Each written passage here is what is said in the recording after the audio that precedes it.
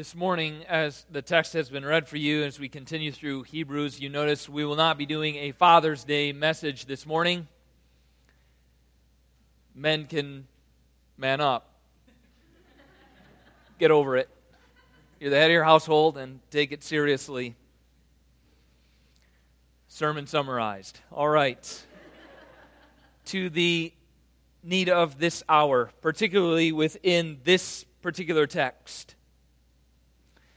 The need as we tracked through the warning of chapter 10, and then beginning at the conclusion of chapter 10 there, and we looked at his encouragement last week to a people who certainly are in need of an encouraging word, as we consider those within the congregation, those who have the numbers that have depleted through those who have deserted the congregation, and their heartbreak for the language they're hearing of severity regarding those who do desert, dessert as in eat. And the heartbreak that then comes, and as the apostle seeks pastoral encouragement to them, we tracked last week. He identifies particularly here at the end of chapter 10, at the beginning of chapter 12, where chapter 11 lands right in the center of that. There is a particular need now that he speaks to the church. You have need of this. And I want to encourage you in a way whereby you will achieve this. And the need of this hour that this particular chapter 11 text provides is a need for endurance. You have a need for endurance. I can see it in your eyes. I can see it in the situational context we find ourselves. I can see it in the pressure that is coming down and what's that causing among the people of God to do, act and react. You have a need right now in this hour, pastorally, he says, for endurance. I want to show you how that's kind of a rough frame of how we can best handle chapter 11 right here, is this frame within which it is found or upon which it hangs. And that is, look as we address this particular need from chapter 11, which is his point with chapter 11, to address a particular need for endurance. Look at verse 35 of chapter 10.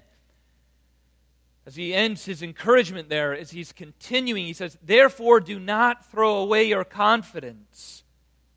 And again, we ended last week with what brothers and sisters in Christ ought do for one another, and that is remind them of who they are in Christ. That's verse 39. This is who you are. We're not that, we're this. And yet the frame that is structuring chapter 11 is there in verse 36. For you have need of endurance, so that when you have done the will of God, you may receive what is promised. And then look at how that then, from that need of endurance, he's going to begin to shape his pastoral wisdom and insight and encouragement to the congregation. You have this need, and here is my attempt to provide you with that which you need, endurance. And show through chapter 11, then notice chapter 12. Chapter 12, verse 1 and 2. We'll get there through chapter 11 to know that's how chapter 11 is serving us. Endurance. Verse 1 of chapter 12, "Therefore, since we are surrounded by so great a cloud of witnesses, let us also lay aside every weight and sin which clings so closely. And therefore, since all of that, let us run with endurance the race that is set before us, looking to Jesus, the founder and perfecter of our faith, who for the joy that was set before him, he endured. He endured the cross, despising the shame, and is seated at the right hand of the throne of God." So again, you have need of endurance, and then in chapter 12, "Therefore let us run with endurance." Chapter 11 is right there in between to help us do that. Endure. Find strength for our race. Why say all of that? Well, multiple reasons. One quick reason is because sometimes we can come to chapter 11, and it's helpful, but we need to be careful. in chapter 11, sometimes we can come right there at verse 1. If you notice, now faith is, and then boom, we would draw an equal sign and say, this is the definition of faith.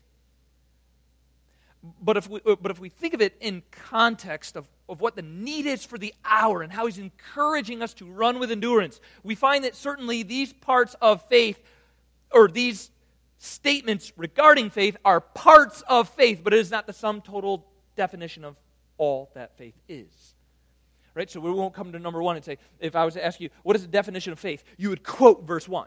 You say, those are components of faith, but not a strict theological, biblical definition of faith. This is it. This is its sum total. Faith is the assurance of things hoped for, the conviction of things not seen. As in, that is the definition biblically offered of faith. It's helpful. They're parts, but it is not the sum total definition of all that faith is. In other words, it is working within a context to achieve a purpose. That is, that you might endure. Something to keep in mind then, along the road of endurance. And this will come into play at the end. So I kind of set you up for it now. Something to keep in mind here as we read chapter 11. Perhaps you've read chapter 11 multiple times. Perhaps you've studied it multiple times. I hope that each of us, as we come to chapter 11, keep this in mind. That those present here within this text, that is often referred to as the hall of faith, right? And we see these who are the so great a cloud of witnesses. So as we approach this text, something to keep in mind is that those here within this text are also sinful people. That's something to key in on right away as he speaks to you about endurance. And he shows you those who live the life of endurance. How do you take what you read and who you are in reading and find endurance? By pure mimic? Wait, time out. I must remember, as I gaze upon the saints of old, in their life of endurance, that they are nonetheless also sinful people. They are actually, as I plummet the redemptive historical stories, and I look at the events of these individuals, and Noah, who condemned the whole world in saving his family, I must remember that he is also less than exemplary in all matters of his life. I must remember that. As I plummet the stories here, I remember that many of these characters, in fact, every single one of them, was clearly beset by various weaknesses. In other words, they are just like you and me.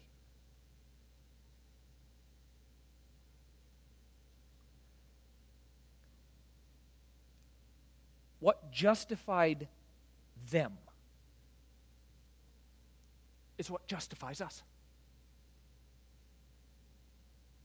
So it's not like here's me and mine, and there's them and theirs, and they are justified or they are approved because of this and them. And then if I could just we recognize, wait a minute. The approval of God upon them came by the same means that it comes to me. They are like me and I am like them, beset by various weaknesses. If we approach the text this way, we will immediately recognize together for the next couple of weeks that the emphasis of the text, the anchor point of the text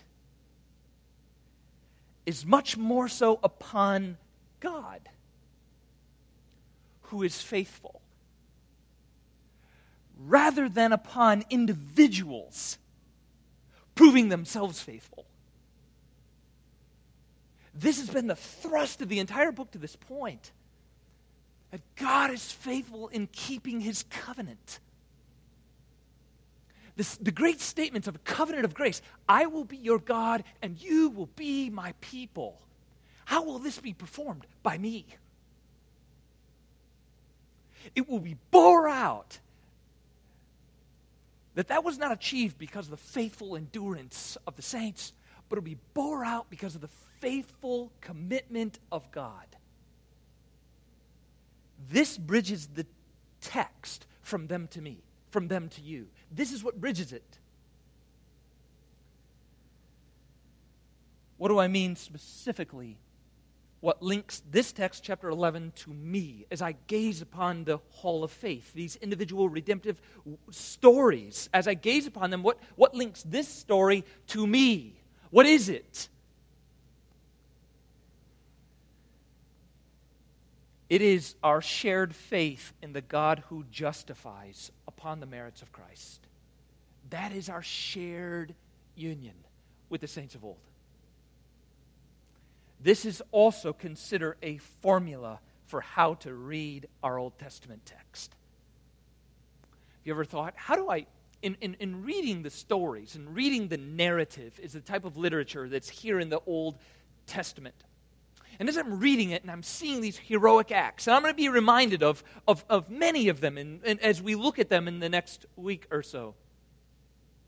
How am I to bridge in my reading this Old Covenant individual in their acts and their life and what God is doing there with me? How do I merge the two? How do I make sense of this in an applicational effort? How do I do so? How do I read the Old Testament? Here is a wonderful example of how to read it, where the accent is rightly placed. The anchor of the text is God and His faithfulness to His people. This is what I'm reading in the Old Testament text. And that is true there, through that saint, in those works. And guess what I now know to be true? These things are true here, and they're grounded in God. Guess what? He doesn't change. So what is true of Him here is true of Him here. That bridges me to the text. Not mimicking behaviors. Purely. Not as though to say there are no examples. We'll address that as we go. But our primary grasping of meaning from these stories or these events is not the accent upon the faithful saint, but the accent is upon God who is faithful to the saint. That's the accent point. That will cause you, as it caused them, to endure. You have a need of endurance. Let me show you a picture of your God. How He has worked. And let me recount for you how Abel still speaks. Let me, in other words, what occurred there is grounded in God who does not change and works here. That's the link. God is faithful to His people. He is the God who was, the God who is, and the God who is to come. Remember, chapter 6 is, how can we embrace the promises set before us in the Abrahamic covenant? How can we embrace that truth of grace, that He will be our God and we will be His people? How can we embrace that? Because it is built upon God's unchangeable character, built upon His unchangeable purposes. He does not change. That's what this call to endurance is about. The accent is upon God. This answers one more thing by introduction. The original historical situation, right? Remember, there's desertion. They're leaving. And so He is calling them, as He has been throughout the book, to gaze upon God in Jesus Christ. He's doing so here yet again. The confusion, should I turn? Should I turn and leave? Is it just as sufficient for me to be in the ministry of the temple complex as it is to come by Christ? as my high priest? Is it just as sufficient? Should I just neglect Christ and go over here? In chapter 11, then, he is calling them to the consistency of the same God that their forefathers did also worship. The object of Abraham's faith, the object of Moses' faith, the object of all the people of God is the same. The same God who is the object also of your faith, Jesus Christ. He's not calling them in a place of worry and desertion. He's not saying, no. Remember, what about your forefathers? Be like them. He is pointing them to the object of their forefathers' faith. This isn't new. This isn't radical. This isn't something that was not present in the Old Covenant. In fact, let me rehearse for you how this same God works so faithfully in your forefathers. This same God. So he's drawing them not to their forefathers as much as he's drawing them to the God of their forefathers as their God also in the person and work of Jesus Christ. So the accent of the text is where? On God who is faithful. Because we all have a need for endurance, beset by many weaknesses. That's not new. That was present in the Old Covenant too. How have the people of God always endured? By having the same object of their faith, God. He has proven time and time again to be faithful. And you can witness his faithfulness in these various events. Now the accent's upon it's upon him being faithful to them. And he will be faithful to you. You have a need for endurance, so let's rehearse some endurance. That's the effect of chapter 11. However, I have just one thing I'm going to attempt to achieve this morning, just one. And that is, I hope for the next couple of minutes together, what we'll do in verse 1 and 2. I was originally planning on going all the way to verse 7, but you know how things get. We're just going to do 1 and 2. But we'll get there. Because I really just, I want to lay the groundwork with one step that we need to make this morning through the text of chapter 11 with verse 1 and 2 in grasping this. I want to, one and only one, describe a faith that endures. That is my attempt this morning, that through this text, what we will be looking at is a description of a faith that endures. This is what we'll attempt to sketch together. Because again, why? Why? Well, 1, because that's what the text is doing, and 2, because you're like the people in the text. In fact, you are right now, the people of the text. You have a need of endurance. So do I. So, from this text, let's sketch a faith that endures, that we might by grace lay hold and endure. So the program to how we will get to describing, or what is the method for how we will describe a faith that endures? I have 2 large pieces that I would like to construct, and then a few smaller pieces we'll throw in there just for salt and pepper's sake. But there are 2 larger pieces that we need to work on and then fill in these smaller. All of these pieces then will come together, I hope, to do the one thing that we're attempting to do, and that is sketch a faith that endures. Piece number 1. Can I start with my first large piece of describing a faith that endures? Piece number 1.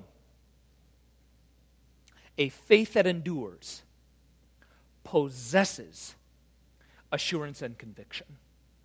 It possesses it. Right? So we're owning the text statement. We're just not saying that it is a strict and sole definition of all that faith is. We're recognizing it within its context to grasp that a faith that endures, because that's my need. My need is of endurance. So I'm directed by the apostle to a faith that endures. Does this Adam, does this Redeemer, does this believer, always has and always will. A faith that endures possesses assurance and conviction.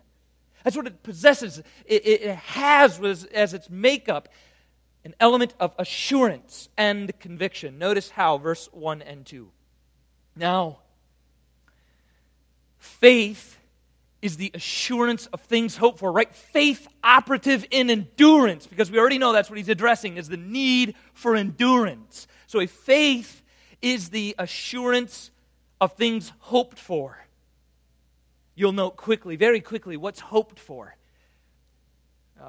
These abstract things that I have no sense of, and I'm just hoping for a brighter day. No. Notice what you're hoping for is located in verse 36.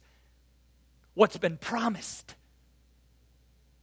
You're familiar with the promises of God that He has made to you. Are you not? And you're hoping for them to come home. So it's not, I'm hoping as in a broad category of no concrete, measurable, laying hold of anything. I'm just in the idea of hope. No, I'm specifically banking on what I know in the mind and have read to be offered and given, and that is the promises of God. So now faith is the assurance of things hoped for. You're sure of them. The conviction of things not seen. Assurance and conviction. Now, we would, in my measure, we would get a bit off track if we started to tear out through defining assurance and then coming back and saying how conviction is different than assurance. So that assurance is having this, and conviction is rather having that. And faith is a perfect mixture of these distinct and separable things. And therefore, if we could find out what the word assurance means, we would be empowered to find out that the term meant, and now we know assurance is, and we know conviction is. Let's just take a deep breath. Maybe me the most. I think we can arrive at something much more simple than that, yet profound. That if you look at the text, consider with me, faith is the assurance of things hoped for, the conviction of things not seen. Notice how those things are actually not distinct, but they're working together. So that conviction is confirming the assurance. That they're working together. You're assured. You're assured in a manner of being convicted. It's not you either have assurance or conviction, or you have both, or that's what it is. You are a person that is convinced. And the things that are hoped for are the things that are not yet seen. Those aren't separate things, so you're hoping on something and then something else is unseen. The hoped for and not seen are the things that are related together. In other words, if I could just kind of, now that I've thoroughly confused you, let me draw you to this simple expression I think that is here in verse 1. That though the blessings promised, this is the language of your endurance. This is who you are in Christ. That though the blessings promised, right, of verse 36, are not yet revealed. This is where we are. The man or woman of faith is convinced of their reality. That's what it's trying to say.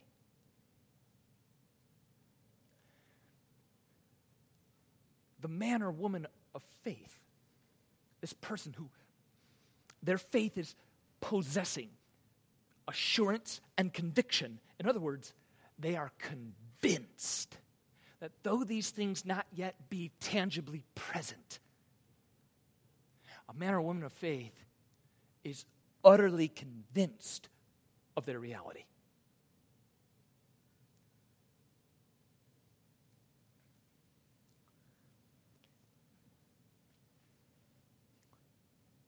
Perhaps you're at this place in your own heart. I know it's an examining text as we consider it. Maybe we ask, how can one be so resolute in the face of such uncertainty? How can this be? When things seem to be going this direction, but the promises are established in that direction, how can I, feeling pulled in this direction, be utterly convinced despite my circumstances?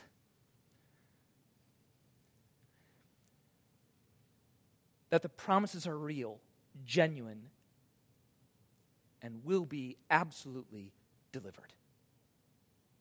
How can I be, Pastor? Give me a word. Give me something here that bridges me to that kind of steel disposition in the promises of God. Here am I, and I want to be like this. How do I get from this to this? How? How can I be? Let me help. How can this be? Because. The answer is this. Because, and this will bear out through the text, ultimately, faith is not in an outcome.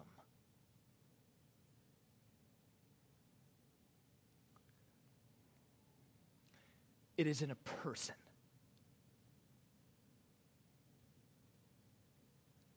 That's how. That is, I jotted down real quickly as I was considering this. I thought, so I caveat this by saying I jotted it down quickly. But think for a moment with me. My faith is not in an outcome.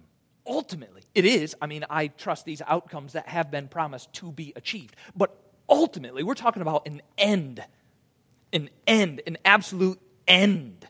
It's just planted there. In outcomes, no. Are you believing in those outcomes? Yes, but are you planted as the end of everything as an outcome? No. It's in a person. In other words, is your faith in a kingdom? Or in a king? Right? Those two things relate, but they are different. Do I want particular outcomes? Am I embracing the outcomes and waiting upon them to come? And therefore, when circumstances seem like I'm a long ways from them, do I doubt those from happening? No. Why not? It looks on face value like these ideals are not going to occur. You're going that way. Life has you going that direction. Providence is steering you here, and the promise is over there, and you're looking back like, no. No, you're not. No, you're not. You're not doing that. Certainly, you have a need of endurance. So it's not like, hey, I don't mind how life takes me, and I don't mind how anything unravels. That's not true, because you have a need of endurance. So do I. So how can we not feel like, no? And we can feel, even though it's pulling us this way, we can have a sense of conviction. Because ultimately, my faith is not in an outcome. It is in a person who then, as the king, sets up the kingdom. So he is the object of my faith, not outcomes. Because with him, I'm guaranteed his outcomes. the object of my faith that can give me a sense of steel, though I'm drifting, is a person.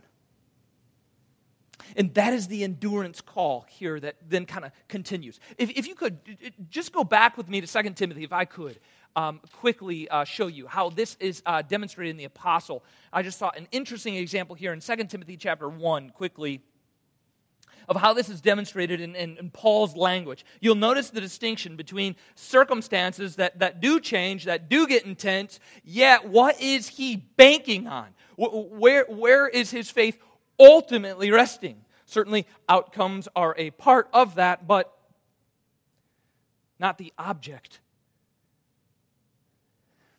Notice chapter 1 there, with verse 12.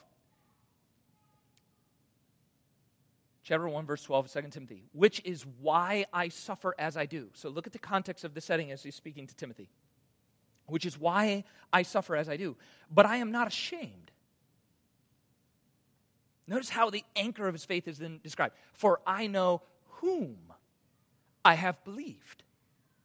Right? So though trial and tribulation come, though I'm feeling squeezed and have need of endurance, I know not the outcome in which I have hoped.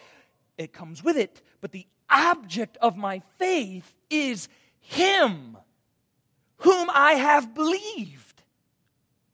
And I am convinced, I have this assurance and this conviction, I am convinced that He, the object of my faith, He, the person, the King, the Redeemer, the Lord, He is able. I'm convinced He is able to guard until that day what has been entrusted to me. Back in our text then in Hebrews chapter 11, again, how can I be so resolute? Though I suffer, though I have temptation, though I have trial, though I have dry and weary days, how can I be assured, convicted? Because ultimately my faith is not in an outcome, but in a person. This brings us to the large piece number 2. So piece number 1, and then piece number 2, and then at piece number 2, I want to fill in a little bit of detail. Piece number 2 is, again, piece 1, a faith that endures, possesses assurance and conviction. In other words, it's convinced of its reality. Secondly, a faith that endures receives approval. This is a sketch of a faith that endures. A faith that endures, a further description or a sketch of it, faith that endures, receives approval. So faith's possession, faith's commendation. A faith that endures is approved. I want to show you in verse number 2. As he describes now faith and by it, in other words, the means of faith at work. Verse 2. For by it, so we're still operating on faith as which he's described, that which they are convinced of these realities. For by this convincing conviction, this assurance, this faith, the people of old receive their commendation. Term there, commendation. Perhaps your English translation also gives you approval, or it's different range of meanings there. That is the idea, a commendation, or for by it, that is faith, this faith that is convinced, the people of old, in the exercising of that faith, receive their approval or their commendation. And that's what a faith that endures has. It has this approval that is part of it. I want to carefully note 2 specific things regarding faith's commendation or approval. This is why we didn't make it to verse number 7. Because we need to take a little time out here in exploring verse number 2 just for a moment. And we want to be careful here. But I think we do need to note 2 specific things regarding faith's approval. And I want to do so by offering them in the negative. That is, what it does not mean, and then kind of come alongside and fill out what is more a positive definition or meaning of approval. So, number 1, about the large piece. Here now we're filling in the smaller pieces regarding the large piece of faith's commendation or approval. The fact that the saints, by faith, received a commendation. Number one, this does not mean that faith is a meritorious work. I hope you appreciate that, to recognize it is important that we handle this with care, lest we make faith a work. What do I mean? That is, faith is not a virtue whereby the saints of old, please key in on this with me, and I'll summarize at the end how this makes applicational difference. It makes all the difference in the world.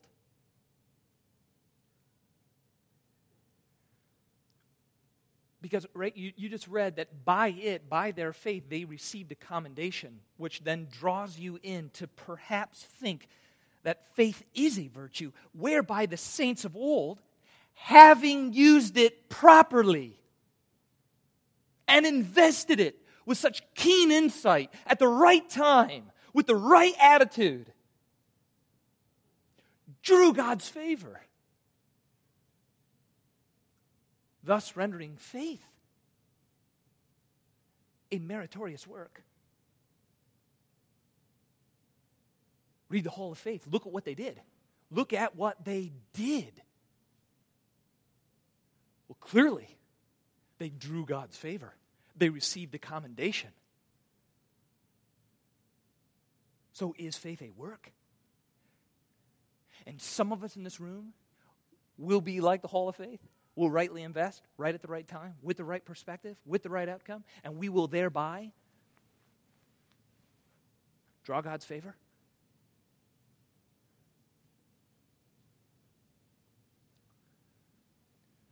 My answer is no. Faith is not a meritorious work whereby the saints, having invested properly, drew God's favor. Well, then, how does this text work? Let me suggest to each of us, this makes all the difference in the world. Faith is a gift. Well, then make sense of the rest of the text. Faith is a gift whereby, as a vessel, the saints of old did what with it? What were they doing with it? What are you doing with it? Faith as a gift, whereby, as a vessel, here, this vessel, they appropriated what had been provided by God in Christ through promise.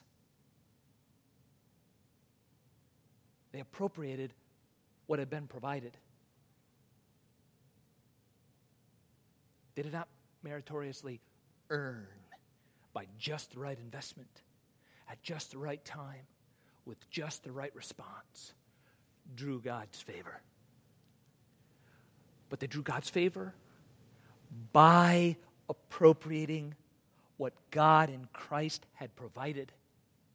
And you say, wait a minute, what God in Christ had provided? We're talking about old covenant saints. How are they appropriating what God in Christ provided? Christ didn't come onto the scene yet.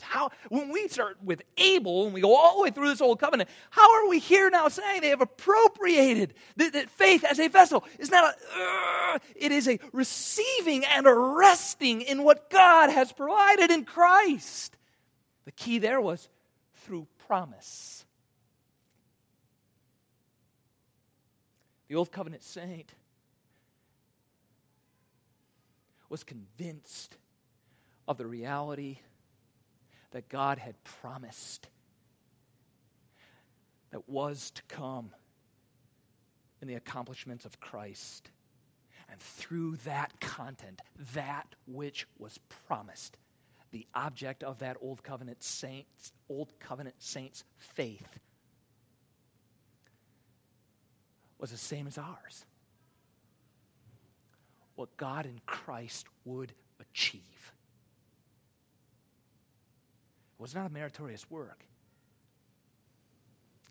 It was an appropriating, a resting and receiving what God in Christ provided through promise. Remember, that's what we're wrestling with, right?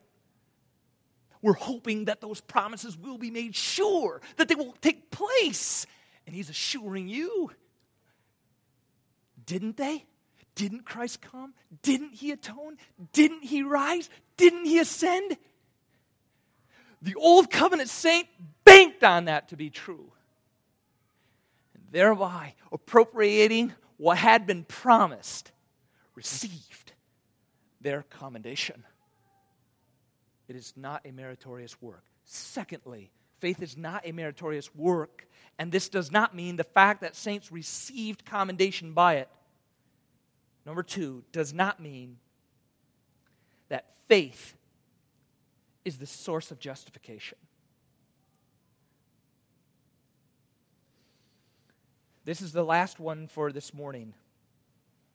As we tackle this last piece of what verse 2 is not telling us. Right? Note carefully the text. Look at verse 2. For by it, by faith, the people of old, that is the Old Covenant saints that he's about to rehearse, by faith they received their commendation. Notice the text very carefully. Faith did not pronounce the approval. Do you see that? Faith itself is not what pronounces an approval. You say, what do you mean? The statement of approval or commendation placed or pronounced upon the Old Covenant saint is not sourced or was not sourced in faith. That is, faith as a vessel appropriating, resting, and receiving what God in Christ has accomplished.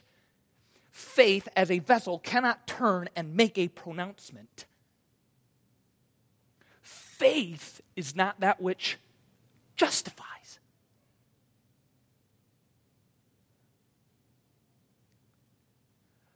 God is the one who justifies. Right? So by it they received. Well, from who? Who gave the pronouncement of approval? Who gave the commendation to the saint who appropriated all that he had said and revealed? Who pronounced it? Faith? No, God pronounced it. Faith is not that which justifies. God justifies.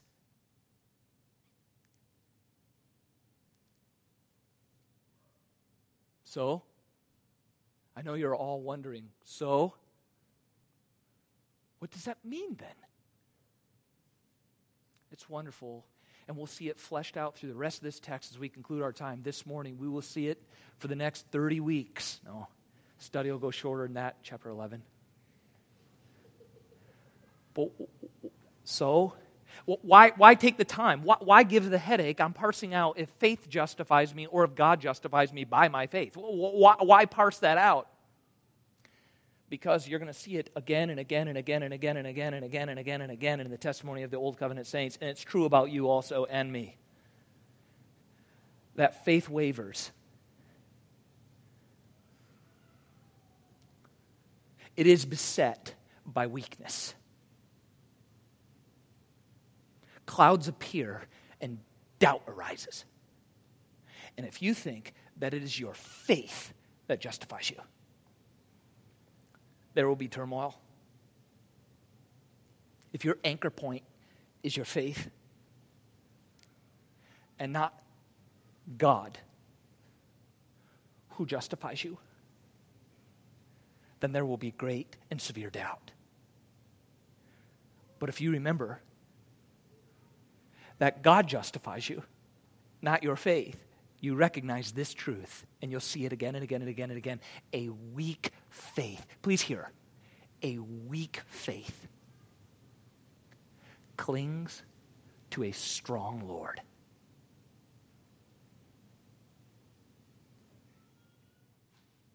He is the object. He is who justifies. He is who will cause you to endure.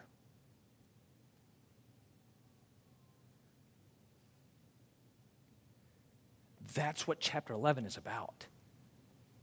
That He is the same yesterday, today, and forever.